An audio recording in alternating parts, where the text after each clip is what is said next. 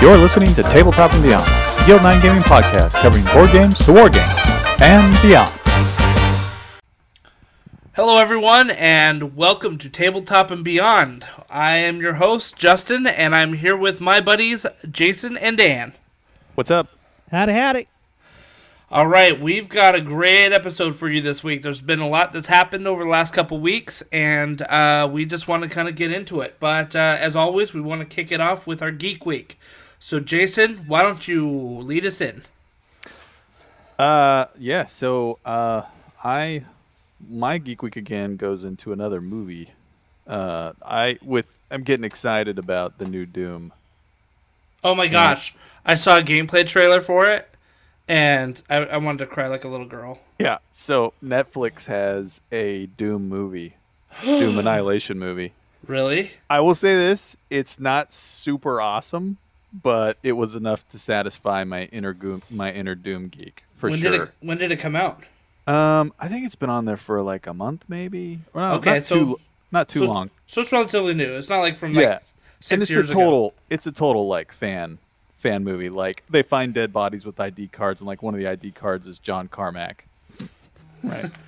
And Nice. like another one's like Blackowitz, or what's his name? I can't ever say that name properly, but there's BJ Blazkowicz from the Wolfenstein. Okay.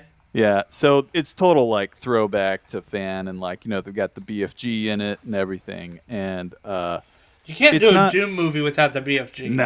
No, and there's a chainsaw. I mean, it's just great.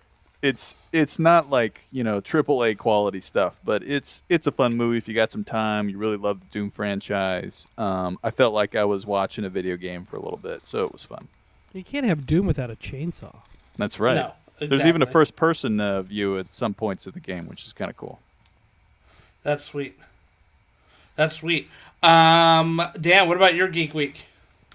Pretty good. I ran, as you both know, you participated in my second episode of my 3-arc Star Wars, Clone Wars, failed Padawans trying to be recruited by the burgeoning Empire campaign. So I promised everybody 3 episodes and 3 episodes only, and it's amazing what players like you will do to derail every single possible planning I had done as a GM. For the record, Dan was really pushing hard for us to become Inquisitors in training for the new Empire. Essentially pick up just before where the Rebels TV series starts. And, that was unknown to us at the time, and we had one dude in the party, Sean's character, who was Wookiee, who was probably the most light side sensitive out of all of us. And he was like, I don't think so, guys. And he ended up becoming the one juror in like the 12 Angry Men movie, that like myself and another one of our buddies, we were all in. We were like, sign us up. We're good to go. This Anakin guy, he is the rising star that we were ready to hitch our wagon behind.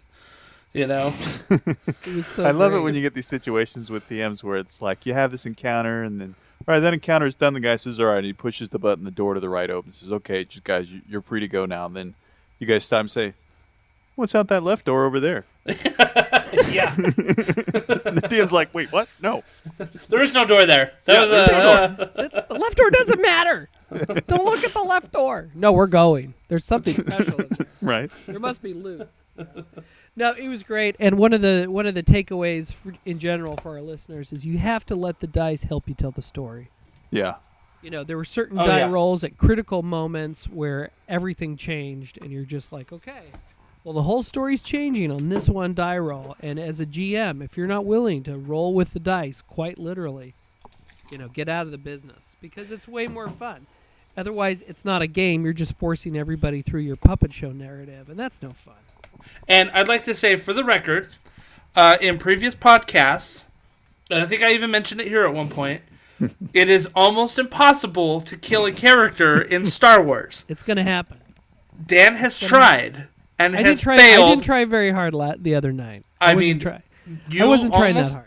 Dan, you were about to have Anakin Skywalker come and murder hobo our entire party. Yeah. But Jason rolled 2 triumphs Double triumph. Double triumph that allowed us to escape. You have to let the dice help you tell the story, and I did. I went along with it. I went, all right. Well, Which is what you're supposed to do, and I'm glad you did. And I think it just, Yeah, you did a great job. I think it Thank just you. goes to show that you can't kill anybody in Star Wars. It's going going to happen. It's going to happen. Next month, guys, there will be blood. I promise. That's my Geek Week. That was good. That was good. My Geek Week. Let's see. You know what? I'm going to throw my Geek Week to a shout out to Doom as well. It's actually, I mean, I've stumbled across this series before. It's on YouTube. It's Girlfriend Reviews. If you guys haven't seen any of these, they are absolutely hilarious. If you are a video gamer, like you got to check these out. In fact, and it came to my mind because I showed Jason one for Doom. And the end of it was hilarious when she's giving points to like Doom for how awesome it was. So if you haven't checked out Girlfriend Reviews, go check it out. I thoroughly enjoy them. I'm a subscriber. I get them all the time and laugh heartily at them all. So I think that review is like 6 months old too. it is too. It is, but But it still holds. It's still fun. Oh, it's very funny, and they've done it for like Red Dead Redemption 2 and The Witcher, and I mean I've played all of these games, and her analysis of them all are extremely spot on. Her BioShock one was fantastic. I like how that Doom review was supposed to be in Alien Isolation, but they were too scared to play it. They're like, we want to kill the aliens instead let's go play another game. It was awesome. It was awesome. Yeah, the BioShock one that she does is great. Like, it has a thing of like she's talking about the big daddies, Yeah. And there's a cut scene where like this guy strikes one of the little sisters, and she goes, "Sir," and then like the big daddy shows up and she's like, "Oh no." You just gotta watch it. Yeah, it's Great. fantastic. I've only watched Fantastic. 2 or 3 of hers, and every single thing I've watched from her has been great.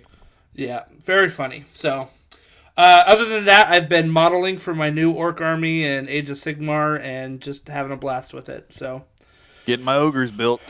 yeah, good times with that. So, all right. What happened in the news this week, guys? You guys been paying attention? Yeah, it looks like Hasbro held its quarterly shareholders call to discuss fourth quarter 2019 and the future of the company, and their CEO, Brian Goldner, was praising D&D and Magic the Gathering for propping up the whole damn company. Isn't that crazy? We're talking about Hasbro, Hasbro.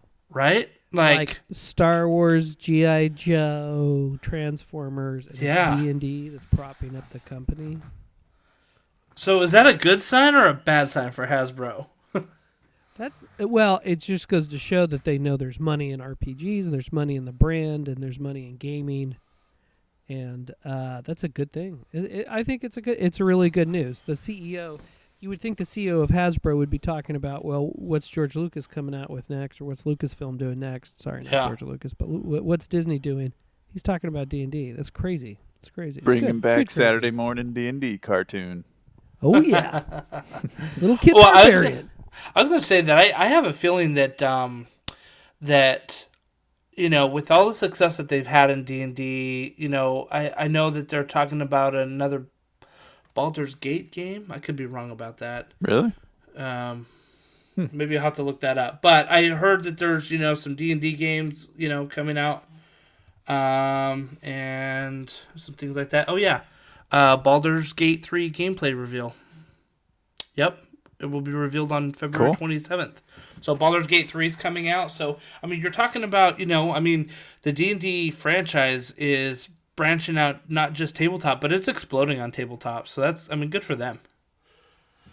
Very cool. Yeah. Let's see. What else we got? We got the DC Universe. They have a new digital subscription service for comics and television related to comics. They're coming out with an RPG show. They've hired top-tier talent to do it. They got Freddie Prinze Jr., Sam Witwer, who you may know as the voice and as the digital avatar of the Force Unleashed video games, as well as he was the voice of Darth Maul in Solo, and his voice has been in a lot of Star Wars stuff lately. Oh, interesting. So help me And, understand. Is this a show of us watching people like Play it like a stream? Yeah, I think this is going to be one of those RPG shows, like Critical Role. So I guess what I'm wondering is it going to be like that, or is it going to be like a show of guys playing the game? Like when you would see like Big Bang Theory where they're in the dungeon or when they're in the basement playing. I think that's what it's going to be. Where they're acting as if they're playing the D&D game, or No, we're I actually think it's watching live. real live It's playing? recorded real play. Okay, all right. Interesting. But they're going to use DC Hero System, and so it should be cool. Here's my problem with this. Okay, you can get online for free and watch hundreds and hundreds of people playing RPG sessions, and like, why would I pay a digital subscription to watch it again when I can Yeah. go to Twitch or YouTube and just see tons of this material and content? Yeah. Well, I mean, if you're a fan of watching celebrities play RPGs, which is a thing. I mean, I've paid for Harmon Quest before. That's the same thing. That's celebrities playing D&D Okay. or playing Pathfinder. So that's the pull on this one, is that it's a bunch of celebrities coming Yeah. together to play. Claire Okay. Grant, Okay. Xavier Woods. They've got cool people. These are cool people that understand gaming and they have make money in Hollywood. And they're fans, so I think it's great. I also look at it this way. I imagine that there's people that are already subscribed to this service, right? I don't know if this show's meant to draw in people and have them subscribe.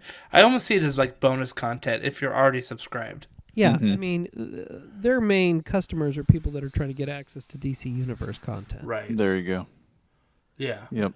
But they're throwing money at this, at pointing cameras at people playing RPGs. Yeah. Cool. That's, very cool. Interesting.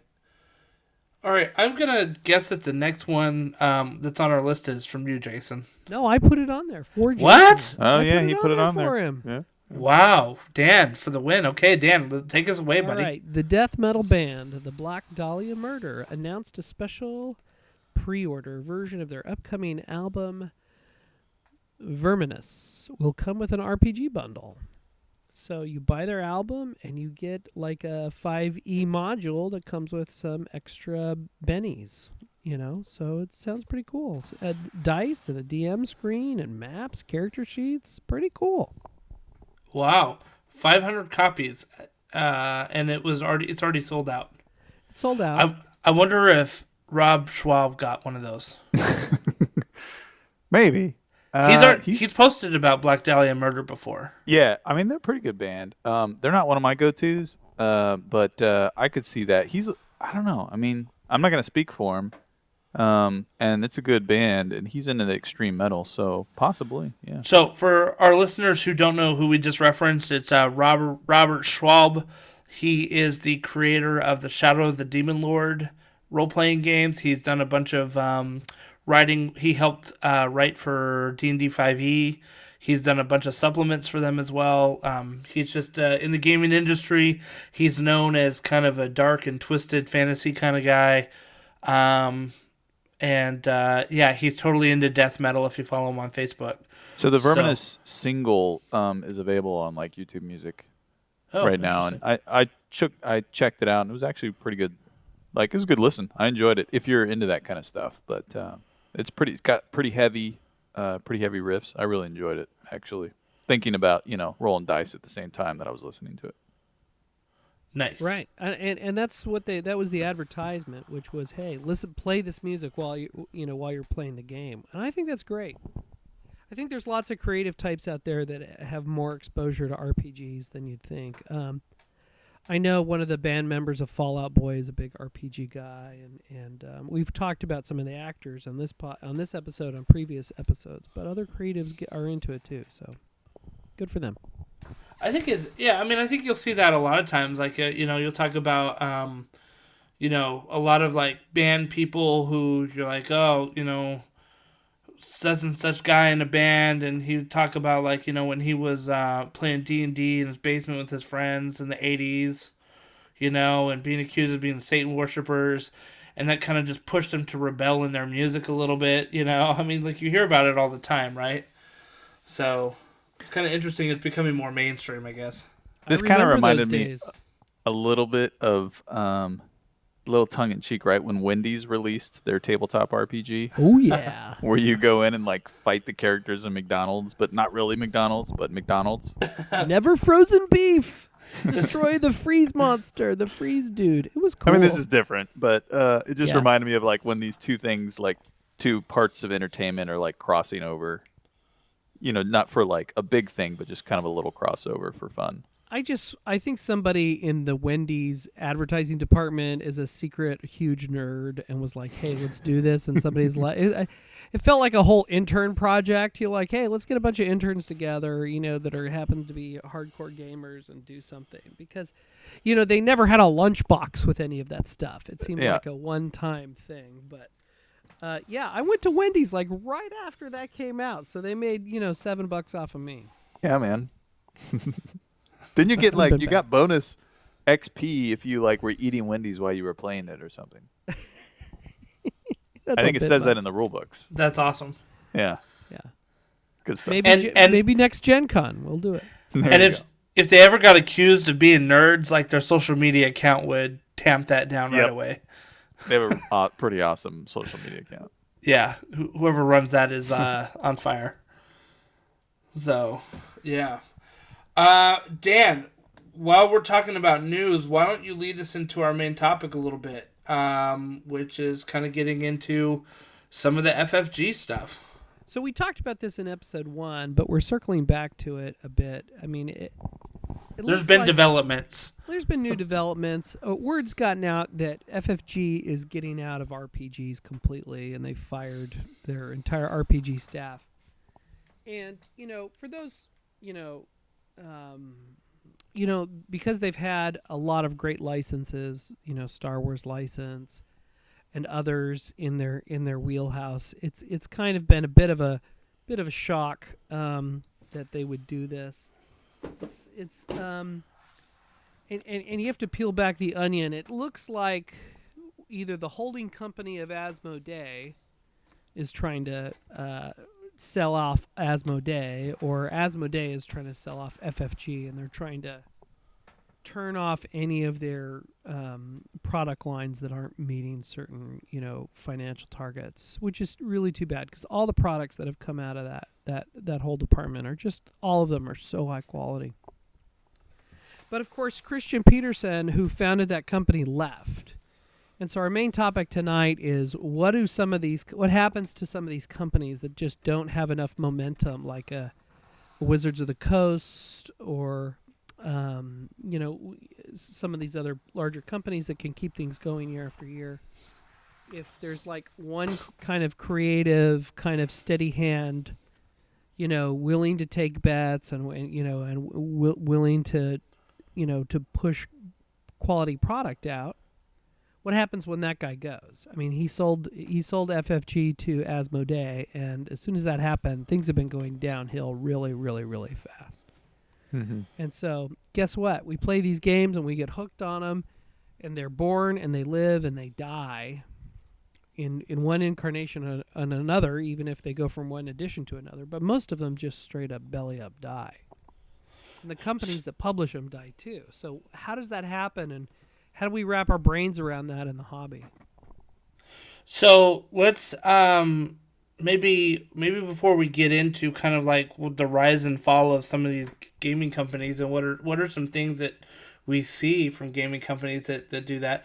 Like what are some that come to mind? Like what are some of the bigger names that you feel like have come and gone maybe? West End Games had big properties too. I mentioned Star Wars. They had Ghostbusters. I think they had Indiana Jones. For some reason they, and all their games are super popular, but they too they couldn't keep it together long term, and they went belly up. And West End Games was really big. What, 80s, 90s? 80s, yeah, the 80s, yeah. 80s and late 80s, early 90s. Yeah. and they had Paranoia. They were a real force in the industry, and they fizzled out. And a lot of it just comes down to, if you're not putting out compelling content, if you just keep recycling the same thing over and over and over again. I mean, they kept putting it. You see this with a lot of companies where they just keep republishing the same stat blocks in different combinations of books. Yeah. Over and over and over again, and you look at your library and you're like, okay, well, I have a stat block for that vehicle in 6 books. So, well, then why do I have the 6 books?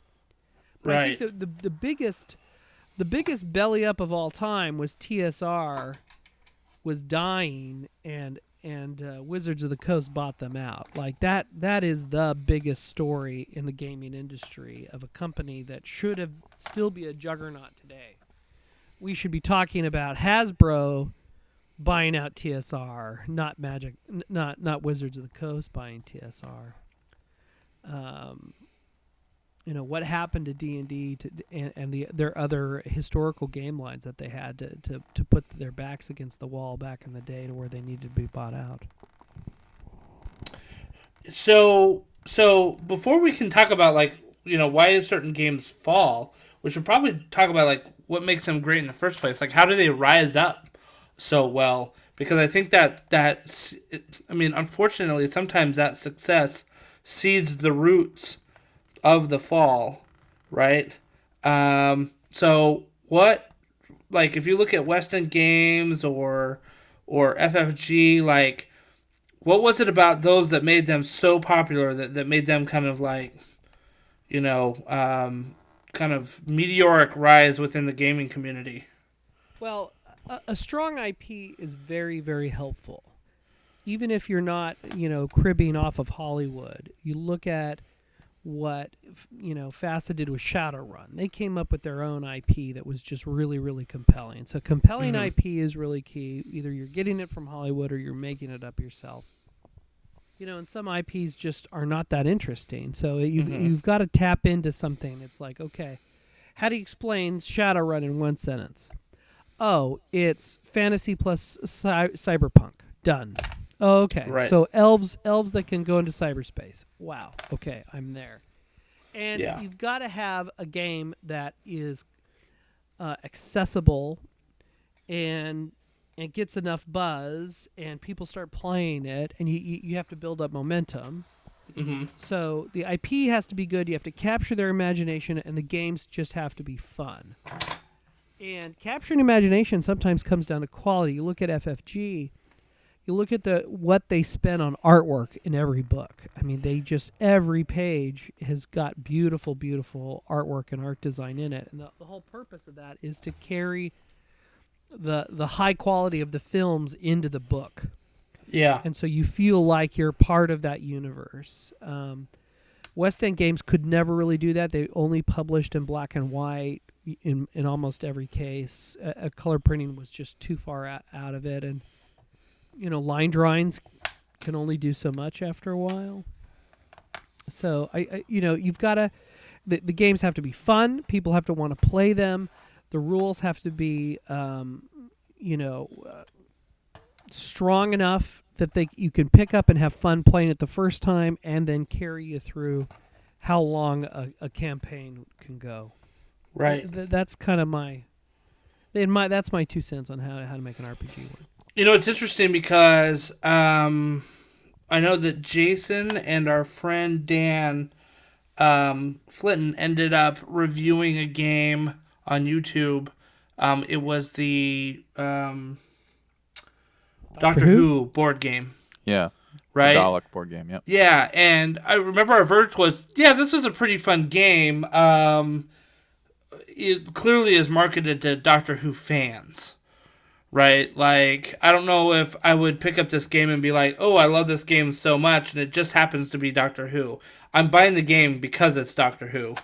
Right? Not necessarily because it was a super compelling game that, it felt like it could have been any game and they just skinned it with Doctor Who because that would work.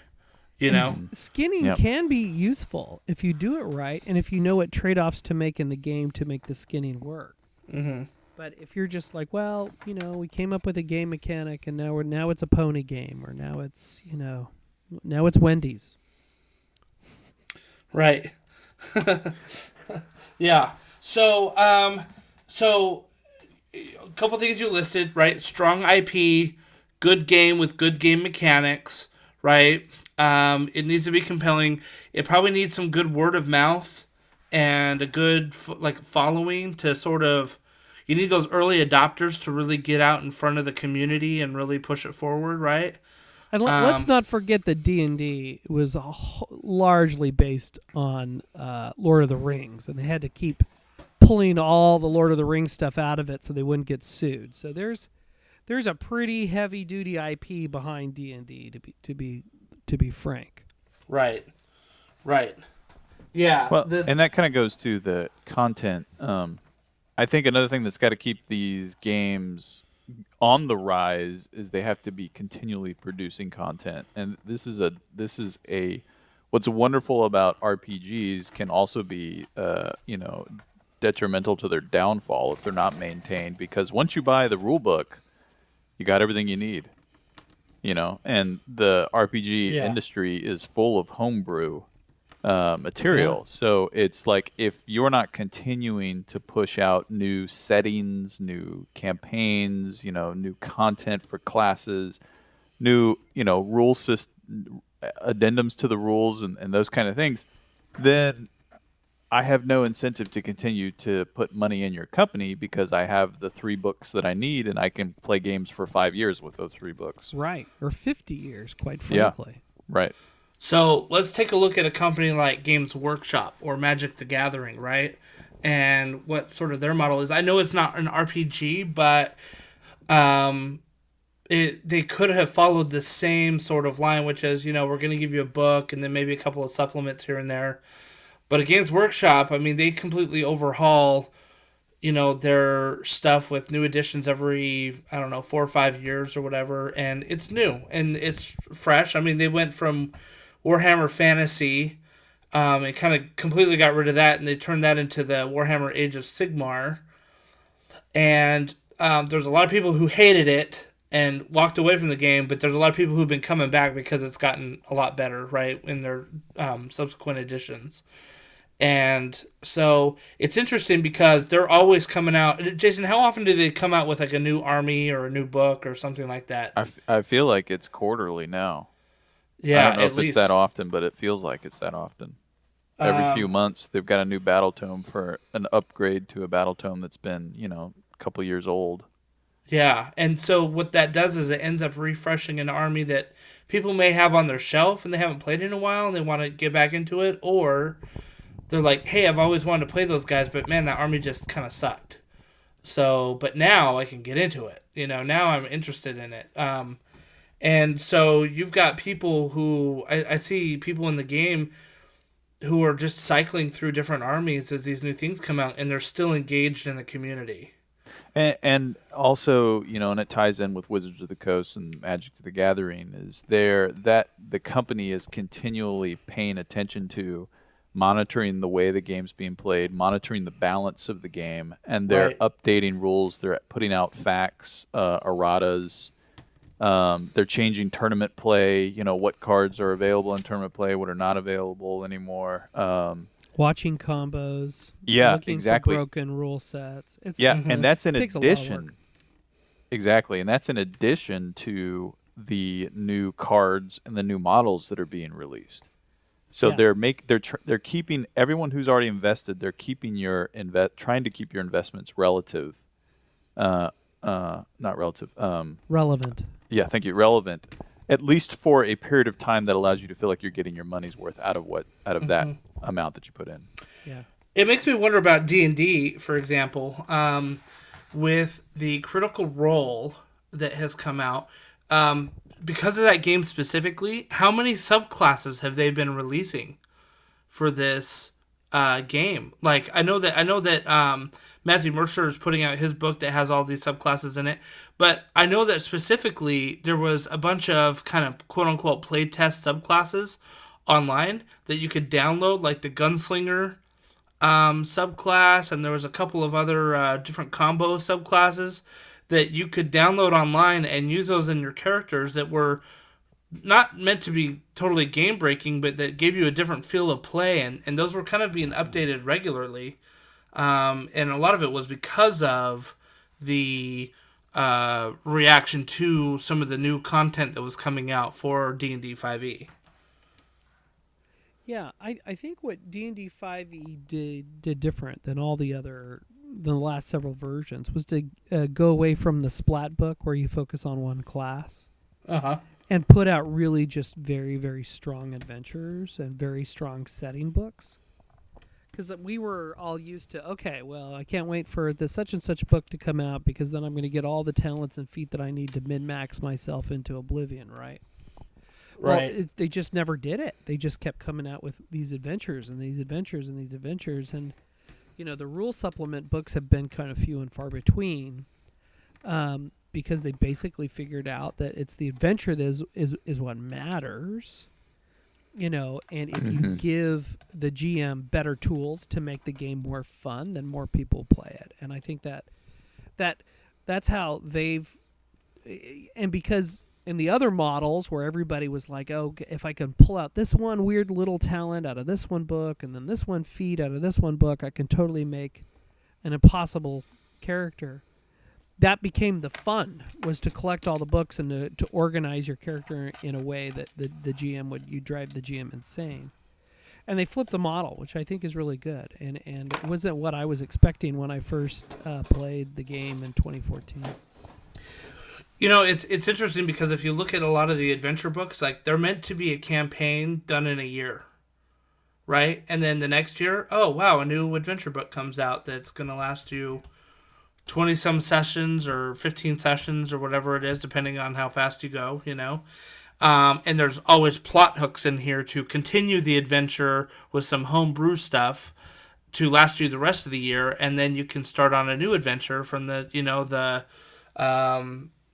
next book that comes out. So I think you're totally correct in that they are now focusing on, they came out with their player's guide, DM's guide, the monster manual. They've had a couple of other sort of rules that are more like stat block books and lore than anything. Not really rules per se, but it's been adventures, right? Adventures to do that. So I think they're hitting the sweet spot with people because not everybody's ready to, create a homebrew campaign that's going to last 3 years and they've got it every single month. But it's a lot of work. Accessible. It's a ton of work. It is. So I want to ask a question because you guys are, you're very knowledgeable when it comes to the RPGs for FFG, and specifically Genesis, right? Genesis is, they said they took their story dice and kind of a rules-based system on that, a foundation for creating, kind of homebrew settings, released it in a book, so anyone can get the book, they can get the dice, and they have the tool set to do it. And this is fairly recent, right? It's, a year old-ish? A couple years, maybe? Genesis, yeah. And then we have this announcement, and so it's like, man, we're not going to get much more support with it. So my wife and I were talking about this, wondering, what do you think the rights are going to be for stuff like Genesis and Android and the Star Wars? The Star Wars, maybe let's not talk about that because it's a little bit of a bigger thing. But when people want to create and potentially sell content that they're making in the future after FFG has, pushed it outside of what they're doing. So there's the Foundry system, and Right. they have a terms of service where you're allowed to use elements from Android, you're allowed to use elements from Terranoth, and you need to use the style guide, and you can post what you want, and they get a percentage of everything you make, right? Mm-hmm. So it is possible that the company would keep that going just because it just creates cash. But who knows how Right. much cash it actually creates. And I have no idea. I have no clue whether it's real money or not real money.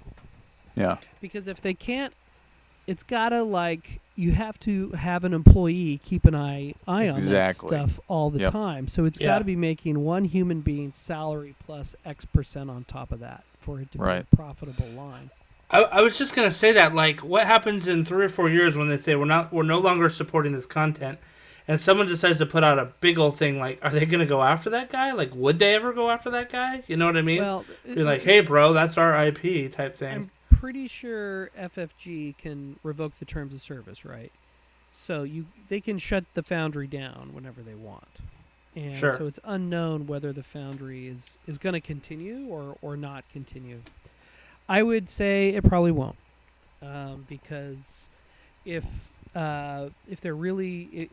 Asmodee sees itself as a board game company and not as an RPG company, and they don't want to compete with Wizards of the Coast, they're not going to compete. They're just going to take their stuff and go home. And why bother? Yeah, so I guess to pull on Justin's statement there, like, so, and I think that's a good analysis there, for the limited information we have right now. But let's say that, FFG shuts down Foundry, a couple years go by, and they're just, we're done. We're 100% board game company, and somebody who's been working for a while releases a giant Genesis supplement for a price. Is that, like, what do you think is going to happen with that? Do you think Asmodee is going to come after them to say, hey, that's our IP? Or do you, and I'm just wondering, what do you think? Well, not legally, what could they do, but what you do you can't. think the company They won't be will able to do? put it on Drive-Thru RPG unless they go with the terms of service. And so, you've got to do the Foundry terms of service. And if Drive-Thru RPG is not going to host any content anymore, but I don't know. I mean, once it's dead, that's a really good point. Gamers have been putting stuff out all the time. Yeah. But the question is where can you put it out? You can't put Yeah. it out. You won't be able to put it out in the marketplace where everybody's used to buying that stuff on Drive-Thru RPG. Well, I don't know. I mean, there's Kickstarter. There's all sorts of ways to sell. I mean, anyone can do a Kickstarter and then pull up a web page to sell it themselves. I think. I'm gonna do a Kickstarter for a Genesis supplement. Careful. Whoa.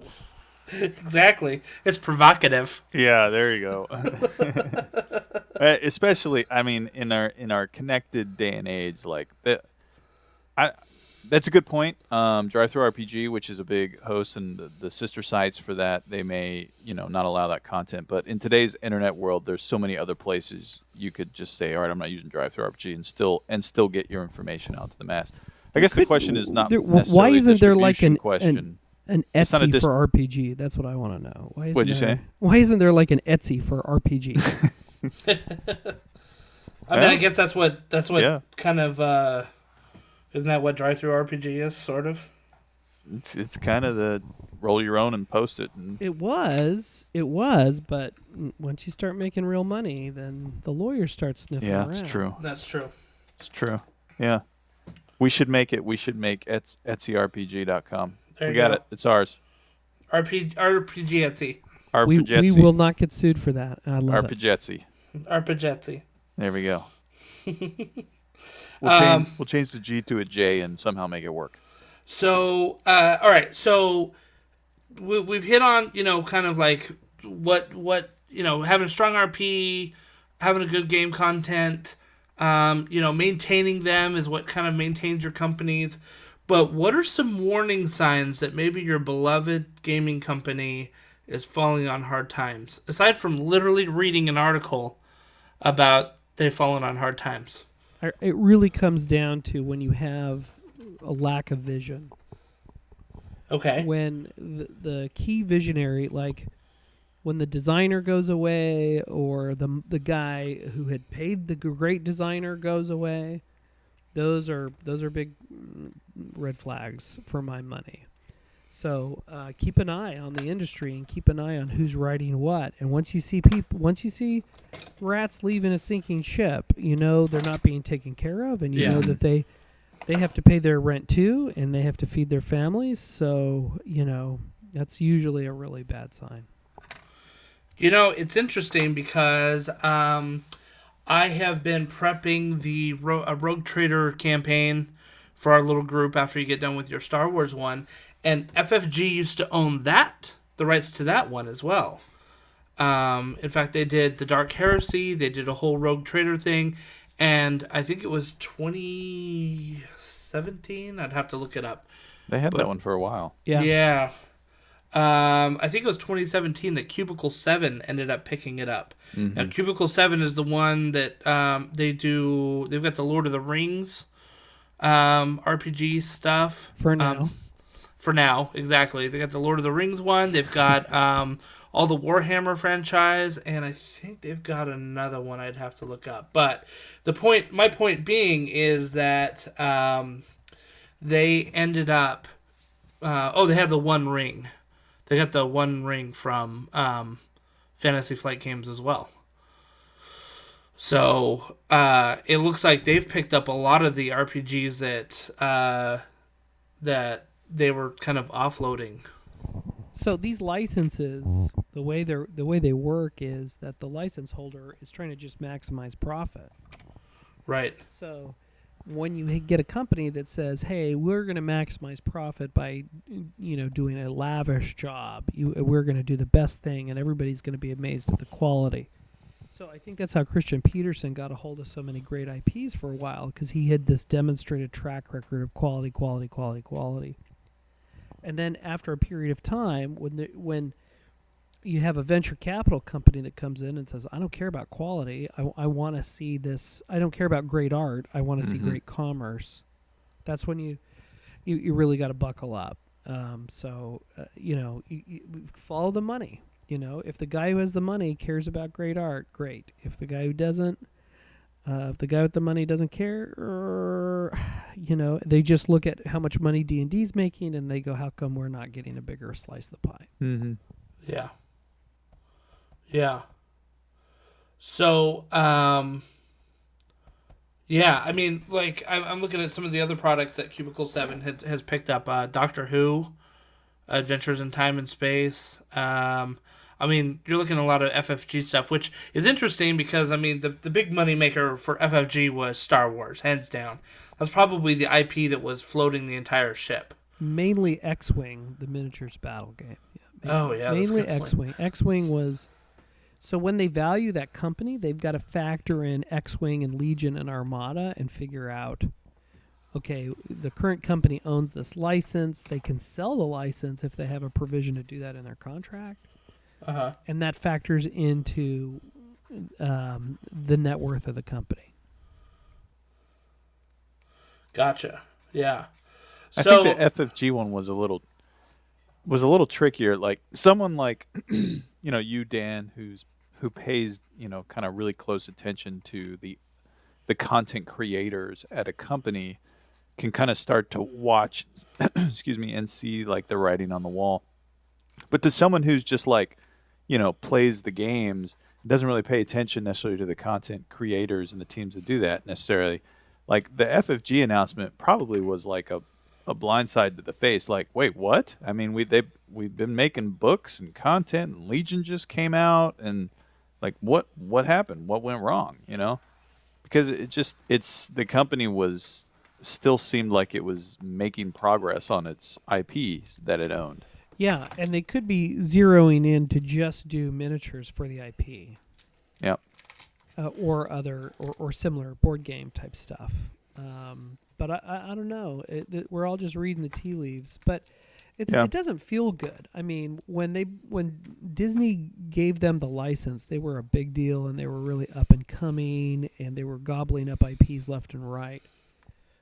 So you just got to keep. I don't know. Do you have to keep an idea on that? I mean, I got worried about FFG when the guy that designed the RPG was also the guy who designed X-Wing, and he left the company to go teach. And he's a really good guy, but I was like, well, I know he's handed these good games off to some smart guys, but they were not the guys. They were not the initial creator. They were great caretakers, but they were not the creative force that made it all happen. Mm-hmm. The Steve Jobs effect, huh? Well, you guys talk about Rob Schwab all the time. I mean, here's a guy who knows what his market's interested in and can put out compelling content. I mean, I never thought I'd be really enjoying, horror games, but guess what? Shadows of the Demon Lord is really fun, and it's not even my genre, and I really enjoy it. So here's a creative guy who knows how to put together compelling content. Yeah. Yeah, and I mean, if you look at his stuff, interesting thing about Rob Schwab, and maybe we'll do a game review on him, is he's a prolific content producer. Oh my gosh! I mean, he's putting out stuff every other week, and his supplements are like $2, right? I mean, it doesn't break the bank if you're interested in it to pick up a PDF for $2 and use it to run your next game. So. The issue I think with that one is it's a very niche game. It hasn't expanded like some of these other ones. But some of the fall things that I think is interesting is maybe Dan, you were talking about creators leaving, or the guy who made it left. What about the companies that sell? Is that a sign that maybe some troubled waters are ahead for that IP or that game that you love? Yeah, I mean, you got to once the game becomes a commodity and not an experience, you got a real problem. I mean, you got to look at the guys who put together 5th edition, and they're like, we hold the flame of D&D, every version of D&D, all the good ones and the bad ones combined, and whatever we do with 5th edition needs to feel the spirit of it. They weren't saying, we know everybody likes to min-max their paladins, so let's get some books out that helps them do that. They were like, this has to feel right as a creative endeavor. And guess what? The venture capital guys don't get that. They don't understand the art form. They're there to make a buck because that's what venture companies do, and I don't fault them for that. But you look at a guy like Monty Cook. You look at Kickstarter. Look how Kickstarter and certain creative people can be a match made in heaven, and I'd pay close attention to stuff like that. It's those are going to be a very different experience. The stuff that's handcrafted and made by gamers for gamers, everybody's going to have a different experience around their own tabletop with their own friends and what they're into, and what you have to put your money into is what you think is going to maximize the best possible experience. Yeah, that's a great point. I think that when you start seeing kind of some wholesale changes, the interesting thing is that Jason kind of made the point of your average gamer's not paying attention to any of this stuff, right? They're just like getting the new supplements and they're getting the Genesis book and they're like, oh wow, this is really awesome. This is going to be great. I've got some campaigns planned out. And then next thing you know, they start hearing the news, oh, FFG RPG is folding. And they're like, whoa, what? What happened?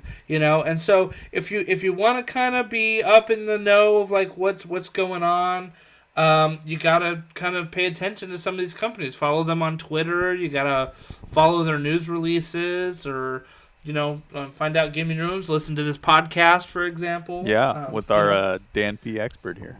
That's right. And the problem is the books go out of print, and then they become hard to find, and then they become more expensive.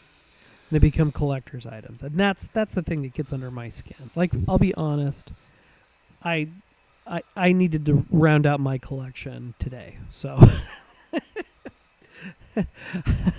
Oh, that's right. You bought a bunch of stuff today, didn't you? Yeah, I had to dig around to make sure I got everything that I wanted.